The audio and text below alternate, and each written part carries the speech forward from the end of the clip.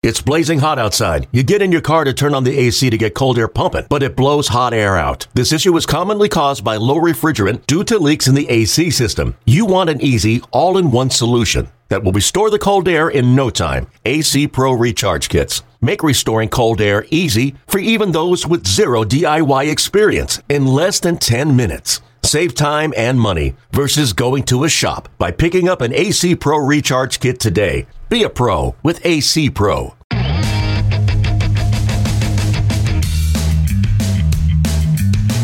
Hey everybody, welcome to another edition of the MLB Pipeline Podcast. I'm Jason Ratliff here with Jim Callis and Jonathan Mayo, and we are through the deadlines, double deadline, with the trade deadline on Friday, the draft signing deadline on Sunday. It was a big, busy weekend for us. We'll discuss both of those deadlines, what happened there when all the dust settled, and we will also take a look at the PDP League and which players there, 2022 high school draft prospects, performed well, and we'll wrap up, as we always do, with a question from the mailbag. Let's start with the trade deadline. Jim, Jonathan, after getting through the draft and futures game on the same day, I don't think anything will ever seem quite so daunting, but it was a very, very busy Friday. Well, not just Friday. I mean, I had I'm not asking for anybody's pity, but on Wednesday, I do both our Rangers and Yankees list, and the initial reports were that the Rangers were sending 6 prospects to the Yankees, which I think would have set some kind of record for most updated blurbs and new blurbs required of one MLB Pipeline employee. I was going to call myself MVP. Employee. Jeez, kind of self-congratulatory there. In a single transaction. So it wound up only being 4. And then Thursday we had, I do our Dodgers list, so I had to replace 3 guys. And Donovan Casey might have made the midseason list. So like it wasn't just Friday. It felt like the hits were coming all week with the trade deadline at least going back to Wednesday. You know, Jim gets excited when his voice goes up a couple of octaves. And 6. He names himself MVP. Yeah, well, I meant employee. MVP slipped out. Just slipped out. Freudian slip there. But sure, you definitely earned it. The trade deadline. Obviously we were all busy, but Jim definitely wore it for a lot of it. And we're systems that are a little more thin then you have to add prospects or find prospects. It gets very, very challenging. So it was a lot. Yeah, I guess if we always set the futures game draft combo platter as the benchmark that we're never going to clear that bar, then everything else seems easy. I have to say, as nuts as it was kind of fun. I thought, it's always insane trying to keep up with everything, but I thought we rose to the occasion, and I would rather hand out like a team MVP award. I'm not as sort of self-centered as Jim is, but I just thought that it was a fun time, and to really track all those prospects, so many that the last couple of days, it just felt like every time we were about to catch our breath, another trade was being announced. Even after the deadline passed, as the news was catching up to the real events, there were some things we had to deal with in terms of our top 30 lists.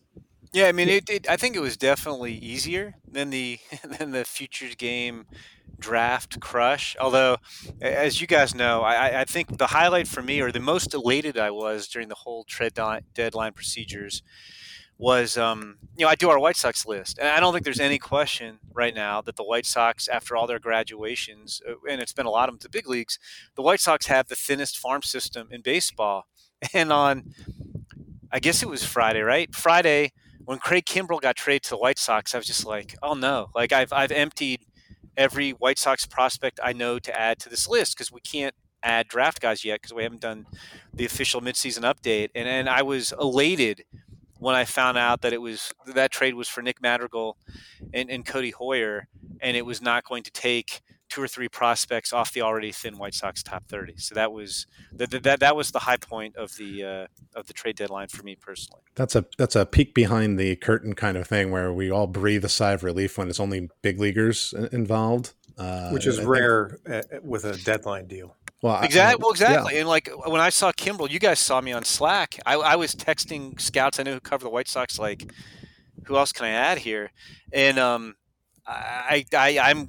if I had a vote, I don't, but if I did, Rick Hahn is my executive of the year just for trading big league talent for Craig Kimbrel. Because when that trade happened, I was like, oh, that's got to be at least 2, maybe 3 prospects off the White Sox top 30, and it was 0. So that saved me. I'd still be looking for White Sox prospects, perhaps if there had been 3, minor leaguers included in that deal.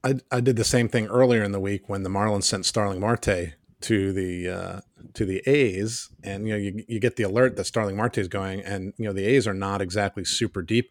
I did have some extra guys ready, but I was worried, and then it was for Jesus Luzardo. So I was like, okay, you have that second of going, all right, we don't have to do anything on our end for those. Well, Jim has now named Rick Hahn the executive of the year and himself the pipeline MVP. Maybe I was American League MVP. You don't know. So yeah, it was a busy day. It was a busy week, particularly the few days leading up to the deadline. We tracked over the past several years the number of top 30 prospects, players who are on their team's top 30 list who have been traded in deals leading up to the deadline, as well as top 100 prospects.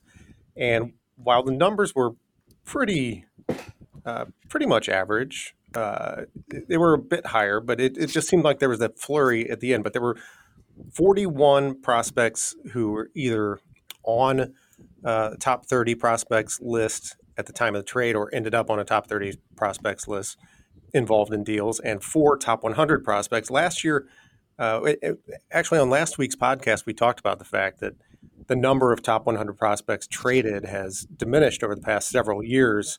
9, 8, 7, down to 2, then back up to 5, and then last year just 1, and we had 4 this year. We had 41 top 30 prospects traded overall, which is up from, we've had 27, 39, 32. We had 41 back in 2018, so that number was up there as well. But we ranked all 41 prospects who were traded. Now, the top of that list is dictated by the top 100 prospects order. So number 1 on the list is Austin Martin, who went to the Twins from the Blue Jays in the Jose Berrios trade. He is number 16 overall on the top 100 prospects list. He's followed by Keibert Ruiz, who's number 41 overall, went to the Nationals from the Dodgers in the big Scherzer Trey Turner deal. Number 3, Josiah Gray, number 42 overall on the top 100 prospects list, also went to the Nats in that Dodgers deal. And the 4th top 100 prospect who was traded was Simeon Woods Richardson, also in the Berrios deal, going to the Twins from the Blue Jays. Now, non-top 100 prospects rounding out the top 10 ranking. Pete Crow Armstrong went to the Cubs from the Mets in the Javi Baez trade. Joe Ryan went to the Twins in a separate deal, not the Berrios deal, acquired from the Rays in the Nelson Cruz trade a little earlier in the week. Number 7, Tucupita Marcano went to the Pirates in the Adam Frazier deal. And number 8 and number 9 were involved in the Joey Gallo trade with Josh Smith and Ezekiel Duran going to the Rangers from the Yankees. And then number 10, Alexander Canario to the Cubs in the Giants trade, acquiring Chris Bryant. So those are the top 10 prospects that were traded. Guys, before we talk about the teams that did best, I think we hit on several of them right there in mentioning the top prospects that were traded.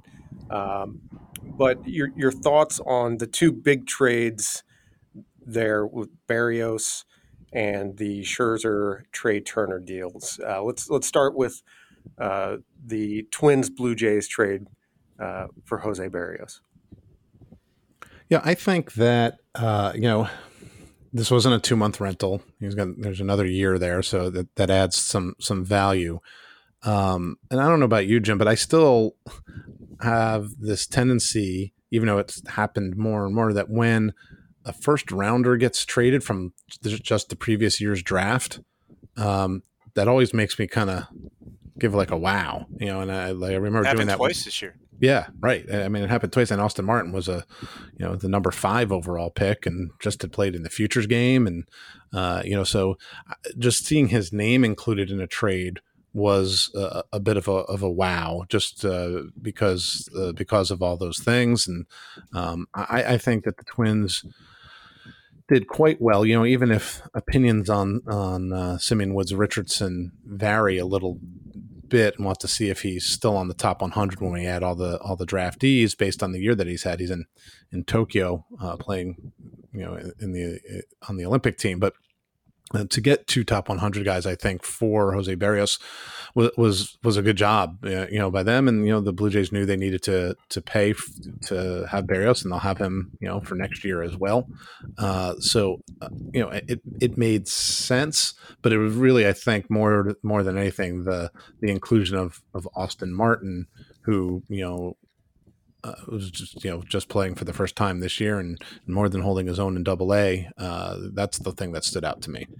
Yeah, I understand why they made the trade. If we had to just pronounce, and it won't be resolved today, but if we had to pronounce who we think did better in this trade today, I would go with the Blue Jays. I think it's hard to find pitchers of Berrios' caliber, and you have him under control for another year. Perhaps you can re-sign him long term. I think he was far and away the best pitcher. I mean, the Twins are having a bad year after having a couple good years. I tend to think they've had some bad luck more than the franchise is broken, but he was far and away their best starting pitcher. And I like the 2 guys they got. They got 2 top 100 guys, but I also think there's a little bit of a question with both top 100 guys. Agreed. We talked about this with Austin Martin last year, kind of ad nauseum with the draft, about his throwing. It's a concern. I don't think there's any way. He's played some shortstop, that he plays on the left side of the infield in the big leagues. I mean, he made 10 errors in 27 games at shortstop when Toronto tried to play him there, and they moved him to center field. I think there's a good chance he's a center fielder, which, I mean, I think he's a very gifted hitter, but he's also not hitting for any power at all this year. Right. He's got 2 homers in 55 games. So I like Austin Martin a lot, but I do think there are some concerns as to, what are you getting besides a very good bat, and we'll have to see. And with Simeon Woods Richardson, his velocity's been down a little bit. He's had a rough year. I still like him. As you noted, he might not be a top 100 guy.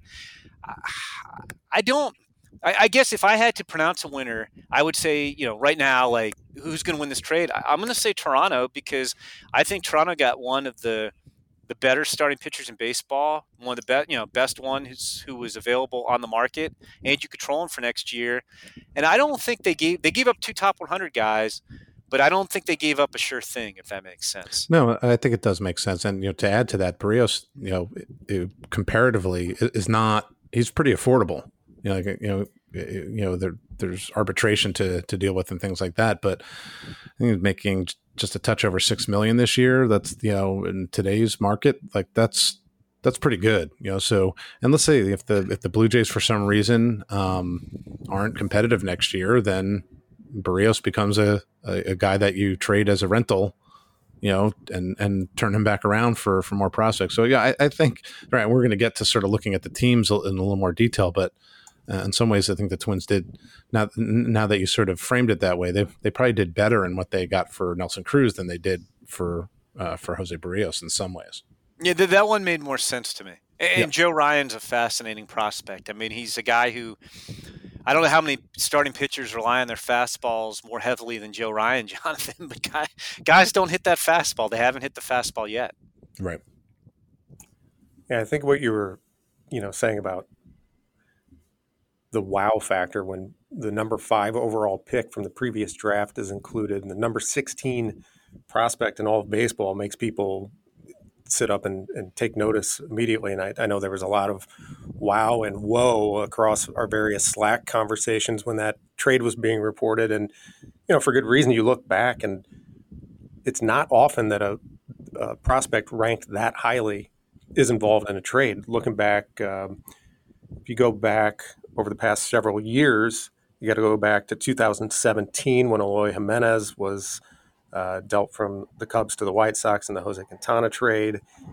Going back from there, looking for other guys ranked as highly as Austin Martin, Lucas Giolito in 2016, another big deal involving the White Sox, the Adam Eaton deal. He and Reynaldo Lopez, who was also a top 40 prospect at the time. And then you get back to Dansby Swanson in 2015, who was the number 8 overall prospect. And he, of course, there were some similarities, I thought, in this deal. I couldn't help but think of that deal when Austin Martin, another former Vanderbilt shortstop, highly ranked and top of the draft, was dealt for a pitcher. Couldn't help but see the similarities there. And then you go back a little further, 2012, Trevor Bauer was number 9 overall when he was involved in a trade for Lars Anderson and Tony Sipp between the D-backs and Indians. Well, I mean, if you're the Twins, you feel good hearing those trades because the premier prospect in all those trades worked out for the team that acquired him. So that's maybe I think you feel pretty good if you're the Twins listening to that. Okay, so we talked a bit about that trade, and the other big trade that accounted for the next 2 players on our ranking of the top prospects who were traded at the deadline. The huge Nats-Dodgers trade with Max Scherzer and Trey Turner going to the Dodgers, and Keibert Ruiz and Josiah Gray to the Nationals. And Jim, I know you have some thoughts on this deal. Yeah, no, I mean, I understand what they were trying to do, and there was also I can't speak today apparently, one upsmanship going on, because it sounded Thursday afternoon, there were reports, okay, Max Scherzer's about to become a Padre. And not only did he not become a Padre, he went to the arch rival Dodgers, who also, oh, hey, we got Trey Turner in the deal too. So, I mean, you were going to have to pay a premium. I understand what the Dodgers are doing here. I like both those guys as prospects.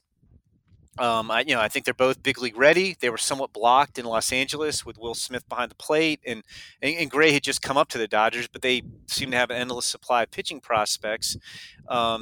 So I can understand what Los Angeles was trying to do. You got Max Scherzer. You got it's weird. To me, it should be called the Turner-Scherzer trade. I think Trey Turner somehow. I think he's one of the top 5 players in baseball, and yet he's somehow underrated. And he's under control, past this year too. I don't quite get this trade from the National standpoint. I get trading Scherzer, whose contract's about to be up. I get that the Nationals farm system was one of the worst in baseball, and now it looks a lot better. They made a bunch of trades. But you've let Anthony Rendon walk. You've let Bryce Harper walk. You have, now traded away Trey Turner before he can walk. These guys aren't the Tampa Bay Rays. The Nationals have money. Their owner has a bunch of money. They've won a World Series recently. They've had success. Why aren't you building around Trey Turner, who's one of the top 5 players in my mind in baseball? I mean, he's a shortstop who hits for average, hits for power. Now the Dodgers add him. They already had Mookie Betts and a very talented team that came off a World Series win last year. I question that one a little bit because, I don't buy this logic. Oh, we had to let this guy walk so we could pay that guy. Well, who are you going to pay? Like, you have Juan Soto for a couple more years. But Juan Soto, if I'm not mistaken, is represented by Scott Boras. His guys typically don't, sign extensions before they're free agents.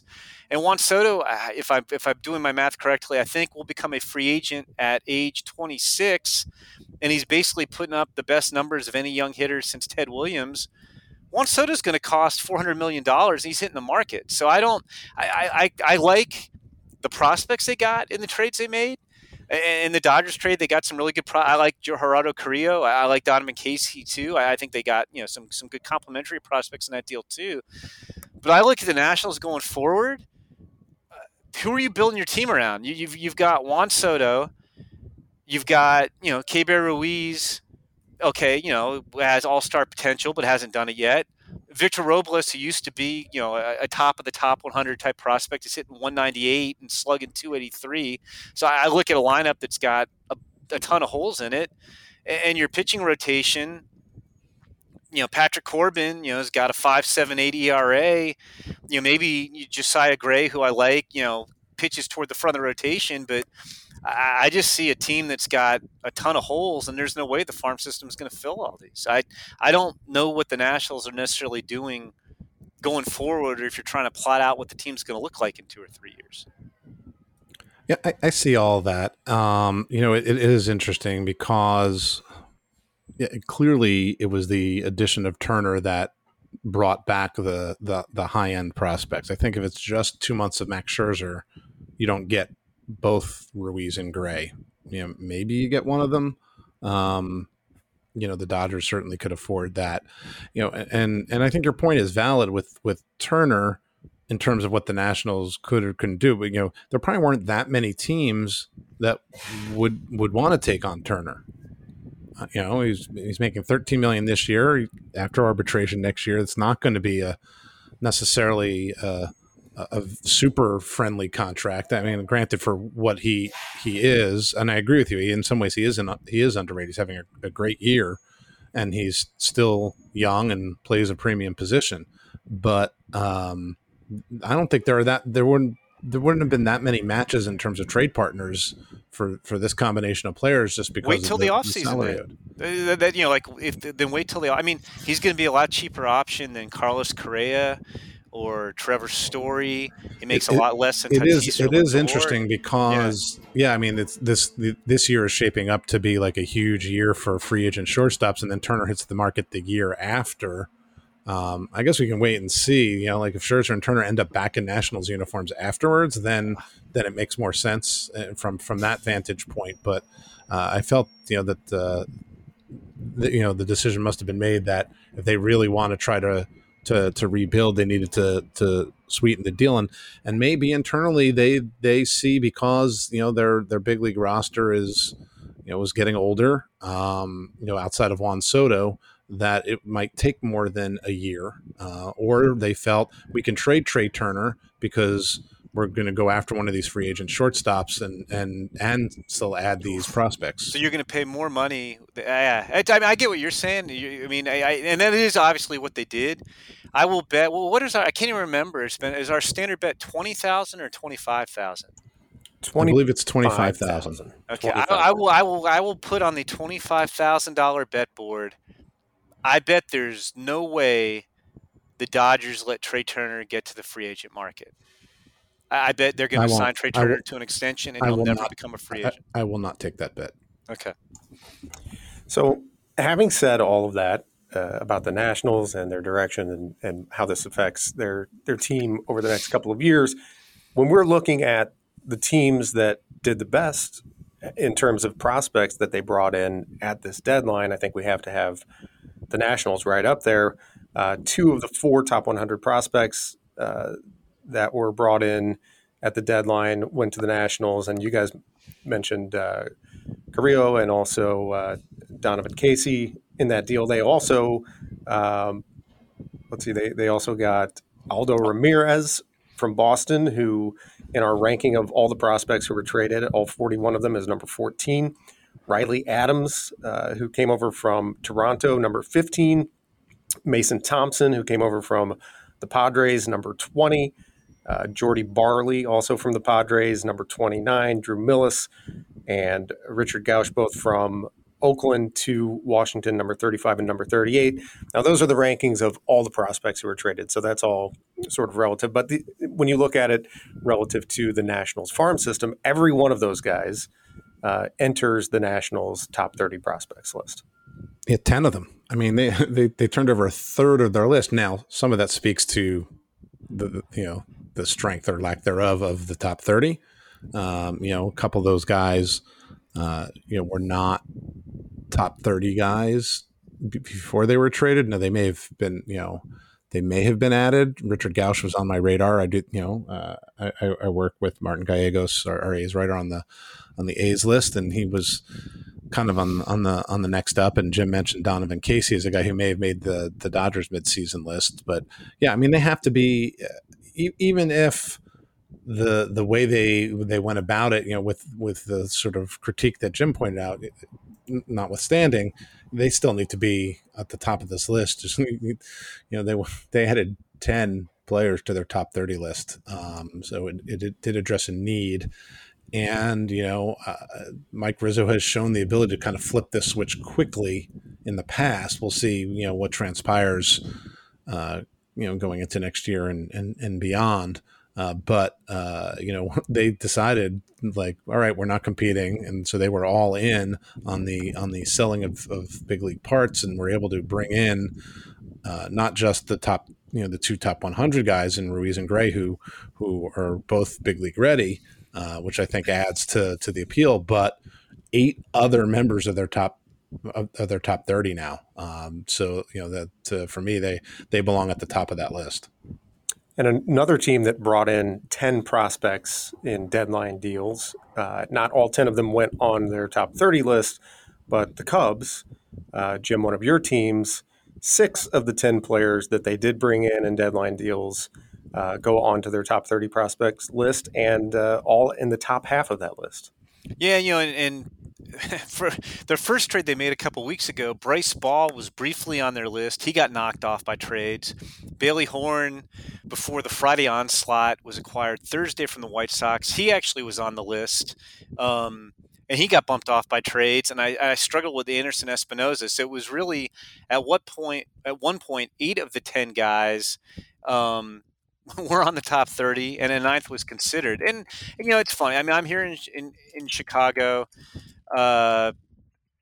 And there's a lot of people upset with the Cubs. Hey, they only won 1 World Series, and they haven't won a playoff game since 2017, and now they're tearing it all down. But I actually think they did a good job, considering most of the guys they were dealing were rentals. Kimbrel was not, and Kimbrel didn't have anybody on the top 41 list because he got traded, as we mentioned, for 2 big leaguers. But I thought the Cubs did a nice job, considering that you weren't going to keep these guys. You start, Jonathan, you talked about Austin Martin getting traded after being a first-round pick in last year's draft, and the Cubs got Pete Crow Armstrong, who was the number 19 pick last year in the Javi Baez trade. And he is a guy who can really hit. He might have been the best outfield defender in last year's draft. He's a plus runner. I mean, he actually could have a very similar profile to Austin Martin if Austin Martin winds up in center field. Austin Martin proved a lot more by playing it in the SEC and at Vanderbilt, and Pete Crow Armstrong signed out of high school. And, so that was an interesting pickup. They've had a lot of trouble developing pitching. A lot of their better pitching prospects are hurt this year. I've made the comment, I think Caleb Killian, who they got in the Chris Bryant trade with the Giants, even though he wasn't a guy who was really well known, might be their best healthy starting pitching prospect in the Cubs system right now. And they got another player in that deal, Alexander Canario, who's got big right-handed power and fits the right field profile. For Anthony Rizzo from the Yankees, and Rizzo honestly has been a slightly above league average hitter as a first baseman, and as a rental. They got Alexander Vizcaíno, who can hit 100 miles an hour and has a nasty splitter. He has a chance to start. He might be a reliever. They got also in the same trade Kevin Alcantara, who's a tooled-up outfielder who's just getting his career going. And, Greg Deichmann, who was in the Andrew Chafin trade. Andrew Chafin's not a blockbuster guy, but Deichmann's a guy who's hit for power in the past. He's hitting for average. He's in AAA this year. He could come up. Bailey Horn, I think, might be a reliever in the long run, but he's interesting. I mean, Anderson Espinoza, I don't quite know what to do with him because he hadn't pitched in 4 seasons before this one because he had 2 Tommy John surgeries. But, for Jake Marisnick, who's not exactly, an all-star guy, he's like a role player. They got Anderson Espinoza from the Padres, who was, one of the best pitching prospects in baseball a few years ago.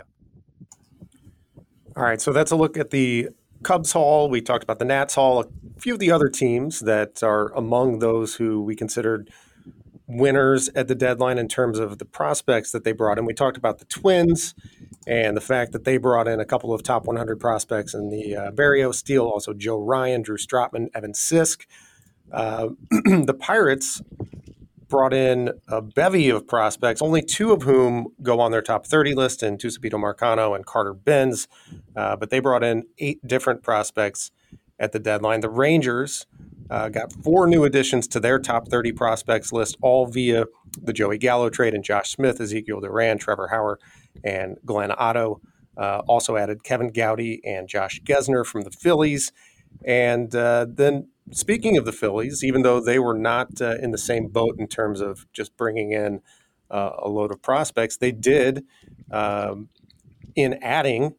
They were more buyers, but they also got Hans Kraus, who jumps into their top 30 prospects list at number 4. By the time you're listening to this podcast, we should have a story up on our the teams that came away with the best prospect hauls at the deadline.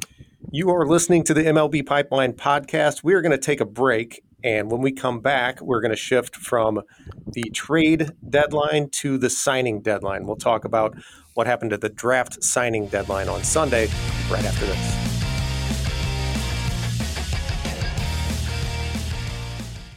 Hey, Rob Bradford here. You guys know I'm always up for a good MVP story, and one of the best stories is Wasabi Technology. Wasabi is the world's hottest cloud storage company, and it's become the go-to provider for professional and collegiate sports teams, including 20 Major League Baseball teams like the Red Sox and NHL teams like the Bruins and Vancouver Canucks. Even the Liverpool Football Club is getting in on the Wasabi action. So, why is Wasabi the MVP? Well, Wasabi was purpose-built to free businesses from skyrocketing storage costs and unpredictable transaction fees that the Amazons of the world are charging. In fact, Wasabi is up to 80% less than those hyperscalers and doesn't charge a cent for businesses to access their data. From Wasabi's AI-enabled intelligent media storage, Wasabi Air, to the industry's only cloud storage service with triple protection against cyber criminals, data deletion, and ransomware, Wasabi's taken the lead in driving innovation in data storage and helping sports teams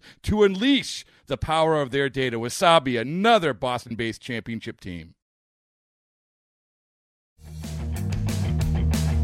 Welcome back to the MLB Pipeline podcast. Jim Callis, Jonathan Mayo, and I'm Jason Ratliff. We are going to talk a little bit about the draft signing deadline, which was Sunday. The draft signing deadline, we've said many times over the past few years, it's not what it used to be in terms of a bunch of signings coming down to the wire and finding out what happened even after the deadline. These days, it's not really like that anymore. Going into the final day, there were just a handful of draftees who had not signed. And when the dust did settle, there were 3 players from the top 10 rounds who did not sign. And of course, the one that got the most attention was the Mets' first-round pick, Kumar Rocker, right-hander out of Vanderbilt. There's been a lot of discussion. There was even some discussion leading up to the deadline about what was going on with him. The other 2 players who did not sign from the top 10 rounds, Red Sox second-round pick Jud Fabian and Astros fourth-rounder Alex Ulloa. But guys, the big story obviously there is Kumar Rocker. What happened? Well, I don't know if the short version is when the sides agreed to a $6 million deal, which would have been about 33% over slot at the 10th overall pick. And when he did his post-draft physical, the Mets didn't like what they saw and essentially offered him nothing to sign in the end.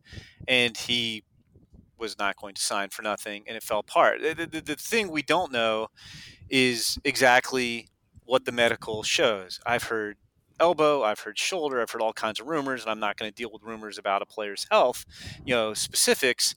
But obviously, the Mets were concerned enough that they thought they were better off taking the number 11 overall pick in next year's draft than signing what they thought was a health-compromised Kumar Rocker, even though Kumar Rocker's advisor, Scott Boras, issued a statement that, and again, you're advocating for your guy, that they've had him examined by orthopedists and he has a clean bill of health in their mind. So Jim, quickly, real quick before you go on, why don't you explain why it was that they didn't know this until the post-draft physical and why they were able to not make any offer at all? There's a rule that said MLB determines who the top 50 pitching prospects are in a given draft. And they have an MRI program that is considered voluntary, that they have an MRI program that they want these 50 pitchers to submit to. Now, they don't have to submit to it, but there are repercussions if you don't. So typically, if you're a pitcher who's not subject to this program, or your position player, if you fail a club physical after being drafted, the team has to offer you 40% of the slot value of your pick to get the pick back the next year as compensation. And you can get the pick back in the top 3 rounds. So if you're part of the MRI program and you participate, and it covers your elbow, your shoulder, and if there's anything else that's in question, like let's say you had a knee injury, but it's generally elbow and shoulder. If you participate in the MRI program and you fail the physical after the draft, then the club must offer you 60% of the slot value to get the pick back. So in this case, if Kumar Rocker had participated in the program, they would have had to offer him $2.7 million. If you decline to participate in the MRI program and you fail physical based on your shoulder, elbow, or another part that there was in question that would have been covered, the team doesn't have to offer you anything, which is what happened with the Mets. And if you choose, whether or not you choose, let's say you had a foot injury that wouldn't have been subject to the MRI program, then it's back to the 40%. And so Kumar Rocker did not participate in the MRI program. And I know that there's been he reaps what he sows. Well, a lot of guys don't participate. I can't tell you the exact number of the 50 pitchers who participated in it. I do know, I think Scott Boras had 6 advisees who were pitchers, considered top 50 pitchers, and 3 of them participated. There are agencies who, as a matter of course, won't have their guys participate at all. But because Kumar didn't participate in the MRI program, they were able to give them – the Mets were not required to offer him anything in order to get the number 11 pick back next year. And I will say one more thing, and then I'll stop my diatribe. I will re-diatribe and then stop. The part of the system that just does not work, and I'm not saying anything fishy went on here, but the sole determiner of whether or not you pass the post-draft physical is the team doctor. There's no independent doctor. There's no panel of 3 doctors picked by different people. And I won't get into specific instances, but there have been cases in the past where the teams have abused that rule and failed guys on physicals for the purposes of renegotiating lower contracts. It's happened. There's one team in particular, the GM's changed teams. He's with a different team now that did this all the time. And people hated having pitchers drafted by his teams because you knew their guys were going to fail the physical. So this rule is a terrible, terrible rule. And now I'm done with my diatribe. You sure? I am, yes. Okay. I think don't open that window, Jonathan. Yeah, there are. You opened it first, Jason. I think there are a lot of things that are imperfect about this imperfect system. That's part of it. Not having any idea of medical information before drafting a player is also problematic, and it makes it difficult, and then sets it up for there to be a problem. I think, and listen, so much of this is conjecture because we don't really know exactly what the Mets think they saw, what they did see, but an impasse was created because you had one side saying that his arm is so damaged that we don't really even want to offer him anything, and the other side saying he's perfectly fine. Now we don't know what happened 100% behind the scenes, if there were any discussions, but when that's an impasse that's insurmountable, which is why I think we ended up where we ended up. And the sort of flip side of this that I wanted to bring up, that is the most surprising thing. And I don't have a problem with the Mets taking Kumar Rocker. Jim and I have pounded the table time and time again, like you take the best guy on the board. And at that point in the draft, there was no question that Kumar Rocker was the best guy on the board. And sometimes things don't work out, and the reasons why we can continue to debate. The thing that really surprises me, especially because in the past the Mets have done this, but a lot of teams do this, day 3 of the draft, we don't do pick by pick, right? So we're not really breaking down, but you often see, largely high school guys who may be tougher signs, who didn't go in those top 10 rounds because those guys sign and it counts towards your bonus pool. You take somebody, as a kind of a backup plan. Now, keep in mind that you don't sign Kumar Rocker. You can't use that $6 million towards anybody else. You lose that money. But the overage you can still use, meaning they could still go to a certain amount without incurring, the loss of a draft pick. So what I'm surprised, they ended up building their entire draft around Kumar Rocker. Right. So, everybody else was slot or below slot, because they knew that it was going to take a certain amount to get him signed. Typically, even if it hadn't been, Kumar Rocker and there'd been one of their other picks that they wanted to sign below slot where there was a hiccup, that, they didn't take anybody on day 3 where they could then try to shuffle that money. And, they could have signed one of those players, which, you can spend up to $125,000 without accounting against your bonus pool. They could have spent up to $1.2, $1.3 million thereabouts on one of those players, but they didn't take anybody like that, which was surprising because, like I said, a lot of teams have done that. And the Mets themselves have done that in years past, over the last couple of years since the bonus pool system has been instituted. So that was a little surprising and maybe a tiny bit short-sighted by the Mets. Yeah, and I think, Jonathan, you're almost being a little bit kind there. That was poor planning. You look at what the Diamondbacks did with Jordan Lawler. They had backup plans in place. You look at what the Yankees did with Brock Selvage. They had backup plans in place. You can't leave yourself open like that. That was not good. And I'm going to make a couple more points here. I told Jason I had 1 point. I actually think I have 3. I will try to make them quickly.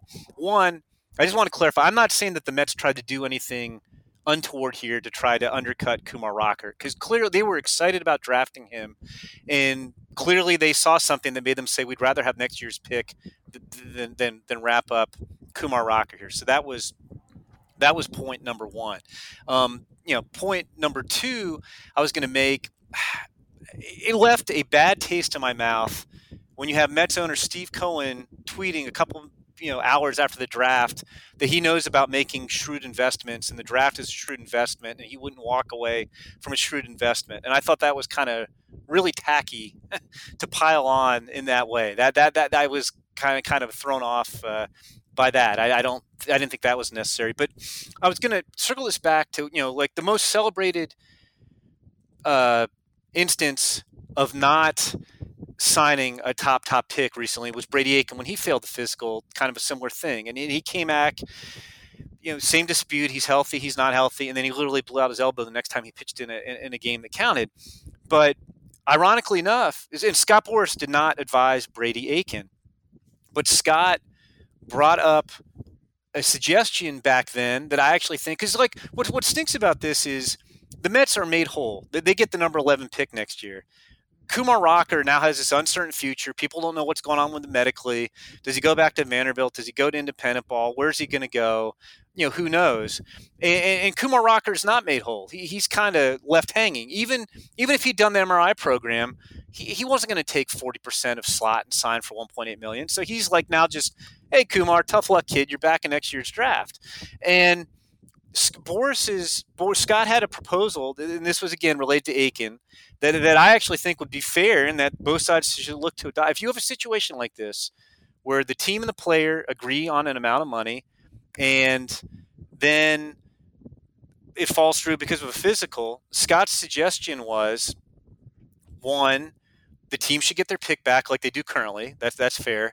But 2, if they had an underslot deal, because Aiken was underslot, and the team had saved money they were going to use on another player, the team could still save that money and use it on another player. But 3, for the player's standpoint, he becomes a free agent and can sign for the amount he agreed to or the slot, whichever's higher. So in this situation, Kumar Rocker could sign a deal with another team for up to $6 million. It wouldn't count against the pool. And if other teams were satisfied with his medical, they could do that. And I do think something like that needs to be addressed, because the teams have all the power, and the team comes out of it like, okay, we get the same pick next year, and the player gets left with nothing. And it's just not a very equitable situation. All right, you're listening to the MLB Pipeline podcast. That is a look at what happened at the 2021 draft signing deadline. We're going to take a break, and when we come back, we're going to shift our attention to the 2022 draft. We're going to talk about some of the top performers from the PDP League. That's coming up next on the MLB Pipeline Podcast.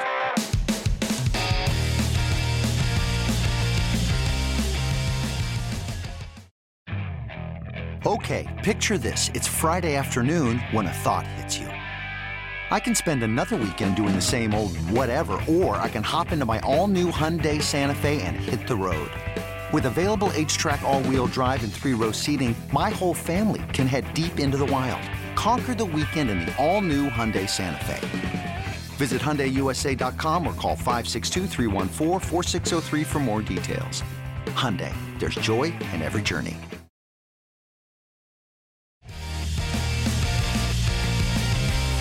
Welcome back to the MLB Pipeline Podcast. I'm Jason Ratliff here with Jim Callis and Jonathan Mayo. We talked 2021 draft signing deadline. Now we're going to talk about the 2022 draft a little bit. We're going to look at some of the top performers from the PDP League, which hosted 96 of the top prep prospects from the 2022 class in Cary, North Carolina. That list, not surprisingly, is led by the number one prospect, I think, at this point. When, Jonathan, you did your initial top 20 draft prospects for the 2022 class in mock form, Elijah Green was number one on that list. He's number one on this list, which was put together by Sam Dykstra, who was at the PDP League a bit and saw Elijah perform there. Got started in the PDP League by blasting a 430-foot home run. Also stole a couple of bases. As Sam notes, he was pitched around quite a bit during the week, had 6 walks, a 474 on base percentage, so a good showing by Elijah Green. Yeah, I mean, he is the most exciting prospect, at least as far as we know thus far for the 2022 class. And there's some question marks, when I was putting together the sort of mock top 20, and he still was number one. And there's some swing and miss concerns, and the fact that he was pitched around, sure, which was great. He drew a ton of walks, but he also went 3 for 13. But the combination of power and speed, Jason, you and I saw his batting practice at the high school All-American game in Denver over the All-Star break. It's a smooth swing. There's bat speed, there's loft. I mean, there's all the things you want. So he has that exciting tool set and continues to show it off. And should be noted that when you're the number one guy, that spotlight's really, really bright, even over the summer. So everyone is watching everything you do.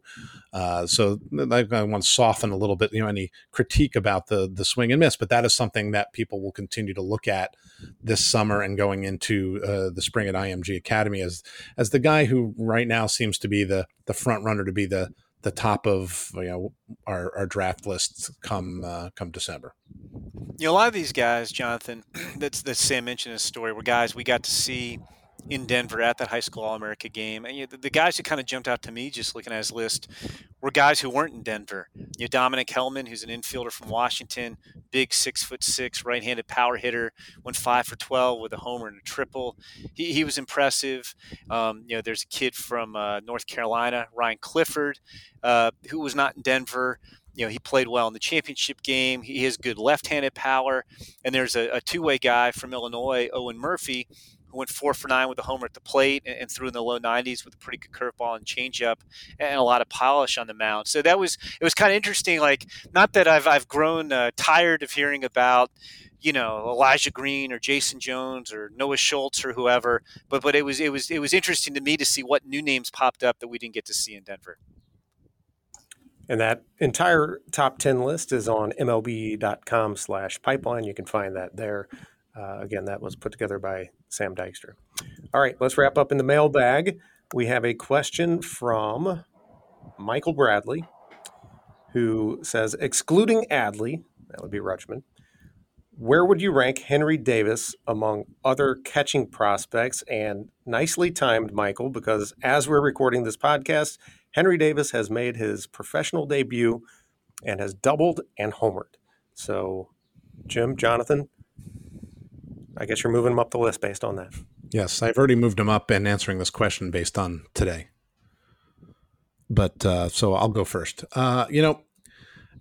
It is interesting. I also love the fact that Adley is just like a first name now, like Madonna. But yeah, Adley Rutschman stands apart. And then after that, I think you can sort of have a conversation. Looking at our list, our top 10 catching list, after Adley Rutschman is Joey Bart of the Giants, Luis Campusano of the Padres, and Francisco Alvarez of the Mets are the top four. And Keibert Ruiz, who we talked a lot about now with the Nationals, is number 5. I think, and this is just gut feel, that I probably put him at number 3 behind Joey Bart, mostly because of the less than shorty about Davis's defense. The arm is there. He wants to be a good receiver, but it's not quite as good. Not everyone was convinced he could catch. So it's mostly the bat that you're talking about. So I think I would put him at number 3. That would put him in between Joey Bart and Luis Campusano. Jim? Well, I think we're going to rearrange this order too, because I would put Francisco Alvarez over Henry Davis. So I might put him number 4. Francisco Alvarez might be number 2 for me. I might go Rutschman, Alvarez, Bart, Henry Davis. Yeah, although, you know what? That's fair. I wasn't thinking about the re-rank. I was just looking at the list. And I guess we should plug the re-rank is coming in a couple of weeks. We are getting to the re-rank in this crazy new calendar we're getting used to. But I think those guys are all going to rank pretty close together. Like I would probably put him ahead of Campusano and Ruiz, but I would think all 6 of those guys might wind up in the top 50 when all is said and done. And I would put him ahead of Tyler Soderstrom, who's number 10 on our catching list right now, Jonathan.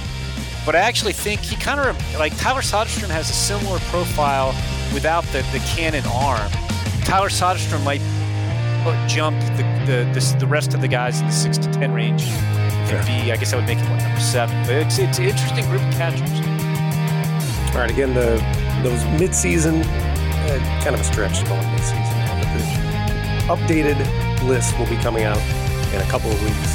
Stay tuned for that. Thanks to Michael Bradley for that question. Thanks to everybody for listening. That's going to be a wrap for this week's MLB Pipeline podcast. Don't forget to subscribe on Apple Podcasts, Spotify, or wherever you get your podcasts so you don't miss an episode. If you're enjoying the show or have any suggestions, leave us a rating and a review. Thanks again, everybody. See you next week.